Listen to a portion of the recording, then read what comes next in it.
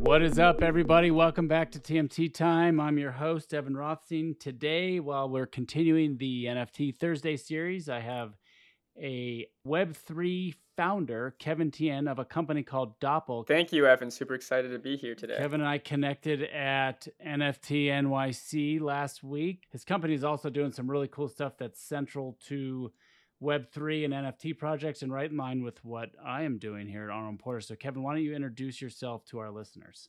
Sounds good. Thank you for that, Evan. So, my name's Kevin. I'm the co-founder and CEO of Doppel Inc. We're doing some really cool stuff in the NFT IP space. So basically what we've done at Doppel is we've built this NFT IP protection platform. Really what it is underneath the hood is this real-time cross-chain monitoring platform that looks for potential infringements of your IP on all these different blockchains and on all these different NFT exchanges. And our software just flags that to you as the end decision maker. The company just started at the beginning of this year. We're based in California and San Francisco and Los Angeles, two beautiful cities. We're a small, scrappy team that's been able to work with some really cool projects so far, including Dapper Labs and Yuga Labs. So those are some obviously big names in the NFT space, both Dapper and Yuga. How did you get into this project, Kevin? Like you're obviously pretty young, a lot younger than I am. How'd you get into wanting to do IP protection? Do you have an IP background? Do you like NFTs? Like, how did it all come about? Yeah, I mean, my background's actually pretty unrelated in terms of IP. So yeah, I do not have an IP background. I did go to Georgetown, so I have a good number of legal friends, but I actually ended up going a totally different route, going into tech. Basically I've spent this past several years with my co-founder as well, working at companies like Uber and Lyft, building out really cool, really hardcore technical systems. Have always been into Web3 just as a consumer. So, gave my family Christmas gifts of Ethereum, several years ago. My co-founder, he tried to start a Bitcoin club in 2013 at USC, and was a little early there. And then when NBA Top Shot came out, we're huge NBA fans actually. So just instantly resonated with us that it'd be really awesome to be able to own a moment within NBA history. Have been interested in NFTs as a consumer. But how we got into this space specifically is, we saw that there's a lot of, big problems with the space in its current state, a lot of copycats, a lot of reputation that, NFTs are full of scams. And ultimately, we thought these problems were both existential for the space and solvable. And so that's how we got into building Doppel and learning about IP and basically building out technology that could really support the really smart IP people like you, Evan, and your colleagues to make your jobs easier and make your lives easier. Yeah, so for a bit of background, obviously with trademark and brand owners and copyright owners, they're constantly scouring the Web 2 space or the internet, eBay, Amazon, sites like that to find potential infringements. What my understanding, Kevin, what Doppel does is it takes that type of policing and expands it to sort of an on-chain analysis for Web3 companies, and in particular companies that have digital art or NFT projects to find potential infringers. Is that generally accurate? That's generally accurate. That's very accurate. I mean, that's exactly it. You could think of us as an analog of some of these Web 2 IP monitor systems. And then we do it very well at the Web 3 layer. Looking at the blockchains, and then also looking at the actual exchanges that live on top of those blockchains. That's our platform's focus. So how does it work? What type of platform is it? Is it a SaaS platform? How does someone actually engage with Doppel? Like if I have an NFT project, or if I have a client who, you know, is a big Yep. brand owner and is launching NFTs, how would we or someone like that engage with you guys? Yep. Great question. So yes, it is a SaaS platform. And basically, if let's say, yeah, you're a big brand, you want to do an NFT project, but you want the awareness of what's going on with your brand once you do launch this NFT project. So what we would do if you work with us is that we would set up a Doppel monitor instance for you to basically constantly track every single new NFT that's coming onto different blockchains, and then basically using computer vision analysis, using the latest AI methods to determine whether that NFT is a potential infringement of your brand or a potential infringement of the NFT collection you just created. And so, in the SaaS platform, in the Doppel Monitor UI, you would have a list of the reports of all the potential infringements. And then from there, you can make decisions. Sometimes you may not actually really want to enforce.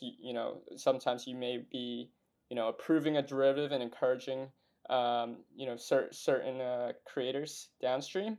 But there are other times where, there's a lot of these cases today where there are pure scammers who are doing cash grab situations, who are, impersonating you, or even devaluing your brand by associating it with, negative concepts, things like that. And we'll flag those situations to you through the SaaS UI, and you'll be able to see this all from one command center. And so I assume that in these instances, like let's say the Doppel monitor finds something, if you're working with, you know, a brand owner or a law firm through a brand owner, then there's like a sort of the DMCA takedown notice, like that have gone out to OpenSea when you find something to get the stuff delisted from some of the marketplaces. Is that right? Yeah, I mean, that's one of the actions that brand owners could do.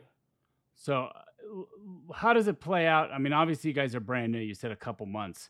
How many people you got building this platform? Walk me through what it was like. I know you guys just went through a seed round. You got a lot of publicity, including in TechCrunch and some of the other publications. Tell us what that was like. Yeah, it's been a wild journey to think that, yeah, just a few months ago this was literally just an idea that we were talking about with our friends. But over that span of a few months, yeah, lots happened. Like you said, one, the team has grown. So we started off with just me and Rahul. Over time now, we have a team of 5 engineers, all former Uber, former Facebook, former Google type engineers who, are really able to build out large scale systems and really good products for end users.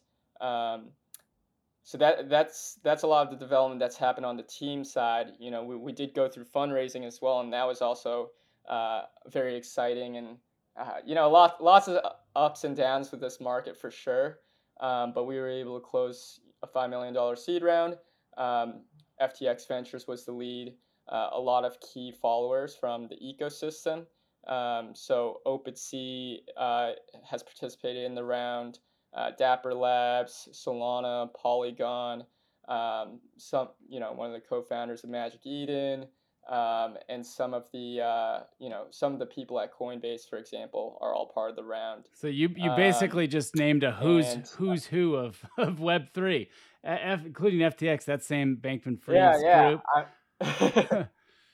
So you're in with everyone. So my guess is yeah, yeah. I mean, it's you went to the better parties, I think, at NFT NYC than I did, didn't you? we actually didn't get to go to parties really at NFT NYC. Um, it was a very busy week for us. Just meeting a lot of different key stakeholders, and at the same time, certain fires going on that we were working on. Um, but yeah, I mean, we're super blessed and super grateful that we have such a great roster of investors, and that was definitely something that we prioritize going into the fundraising. Is like, we really want to get buy-in from the community. We really want to stay close to all the major players who can identify what are the newest problems in the space, and make sure that we stay close to ultimately our customers and supporting their needs. So, I mean, and obviously all of these entities, it's, in their best interest to stop infringement, especially when you have some of these digital artists putting out great collections, some of which that you've named. And obviously that's what I do. A lot of what I do, trying to stop infringement, but also defend those that are accused of infringement. But for me, at least in this space, I'm more on the policing side. So I would be aligned with your interests. One of the things that Mhm. caught my eye, recently was this Ryder Rips, dispute with Yuga Labs. And I know you said you partner with Yuga. I'd be interested in getting your just thoughts generally on that. I understand that you may have some loyalties slash NDAs potentially with Yuga, but um, it was interesting because Ryder Rips has been really trying to cash in on the great stuff that the Bored Ape Yacht Club has done, what Yuga Labs is doing generally. So we're wondering if you have any thoughts that you would be willing to share on that. Yeah, yeah. No, I'll keep it high level, and keep it to just my general thoughts on this whole Ryder Rips case. I mean, first of all, it's just super interesting, right? Like, just purely from exploring the green field of what is NFT IP, what does it mean to own an NFT and have the rights to an NFT. Um, I think last week when we were at NFT NYC, we had so many interesting discussions and conversations with you know both law firms, NFT exchanges, and NFT creators, basically about like, what is the right interpretation of, IP in this space, and what is the precedent that we want to set as well. Um, and so I think for us as a tech vendor at Doppel, like, we don't form legal opinions on this sort of stuff, right? Like, we leave that to smart people like you guys, Evan, about what will actually hold up in court and what won't. Um, but I think for us, it's just super interesting because it really brings to light, why we're working on what we're working on, and why it's important. It's like, ultimately, this is about creators' rights. It's about what creative, who gets to own creative work, and how it's represented. And this is the sort of stuff that basically protects creators and incentivizes creators to continue producing creative work. And so for us, regardless of the outcome of this specific case, like, it's our mission to just really be at the forefront of this space, and be building the best tech we can to support these creators, and these brands. So thanks, Kevin, for that. So the thing that I found interesting about the Ryder Rip stuff is, we've had other NFT based litigation that is currently ongoing. There's the Hermes Rothschild case. There's the Freeholding Sotheby's case. There's Miramax Tarantino. There's StockX Nike. Most of these other cases have typically been with an established brand on one side and a Web3 participant on the other, and you have the clash of, old school. I don't want to call those old school, but like established brand side, and then the upstart Web3 company. This case, on the other hand, is both Web3 participants, where you have Yuga Labs, in their Bored Ape Yacht Club, and there was a lot of Bored Ape Yacht Club going around at NFT NYC, suing another Web3 participant, which is Ryder Rips, who has, for better or for worse, and I don't want to, I won't deign to comment on the litigation itself, but for better or for worse, Ryder Rips has made his spiel on other Bay Area based, let's call it, launches and NFT projects that are, I'll say, ape adjacent, which is interesting because now you got two Web3 participants battling out. The case was filed in state court, I think, but got removed. It's in federal court. It's viral now. Everyone's talking about it. Bill Gates made some, denigrated the Basie collection a couple weeks ago. It's now hit mainstream media, and one of the things I find interesting is that there has been a large pullback in crypto lately, obviously, but there are some NFT projects that are still making it. People are still putting a very large amount of money in including into companies like yours, because I do think this is the wave of the future. But we now have probably the preeminent Web3 NFT project in Bay Area Yacht Club actually getting into litigation. So it's an interesting step. It's an aggressive step. Bay Area Yacht Club does not have any registered trademarks yet. They've had some rejections at the trademark office, but they're still bringing this case. So it'll be really interesting to play out. And I love that you're at the intersection of all this, Kevin, and what Doppel's doing. So who's like your target audience in terms of to use your platform? Are they brand owners? Are they Web3 companies? Are they law firms? Like, where are you guys seeing yourselves fitting in? Yeah, I mean, so our, our target customers, our target users are definitely, Web3 projects, as you could tell from our existing customer base. We've actually also been chatting a lot with traditional established brands. Basically the common story that we heard last week was, hey, yeah, we really want to do NFTs. We're this big multi-billion-dollar brand, and we think it'd be a really cool way to engage with our customers and consumers. But we're super scared. We're super scared about what it means for our IP. Will we get our NFTs copied as well, and and infringed upon and things like that? And so we're chatting with the established brands as well. And then the third type of customer, the third type of user, are the exchanges themselves. And through it all, we do partner up with law firms, right? Oftentimes, like the people who are using this product, whether it is at an established brand company or whether it is at an exchange, are the IP people who are making the strategic decisions around, okay, this is, Doppel detected this and this is okay, or hey, no, this is actually a problem and we need to resolve it. All right. So there's a moniker in Web3 that I saw on t-shirts and hats and everywhere, and I sometimes put in my posts, the WAGMI, or we're all going to make it. Give us your Right. 30-second spiel to the, let's call them older or not up to speed on Web3 folks, to our listeners. Why is Web3 here to stay, and why are we all going to make it? Yeah, I mean, why Web3 is here to stay is that, really, I think what you're going to see is like, yeah, pretty much every company, every consumer brand, but also a lot of individual artists, right? A lot of these Web3 native, company, for lack of a better word, or project is just a group of artists. Like basically all these different entities are participating in a space where they get to produce creative work that people get to enjoy as consumers, collect NFTs, or hold NFTs as a proof of membership into certain events. I mean, Ev, it sounds like you had a lot. You got to go to a lot of cool events last week as a result of some of the NFTs you own.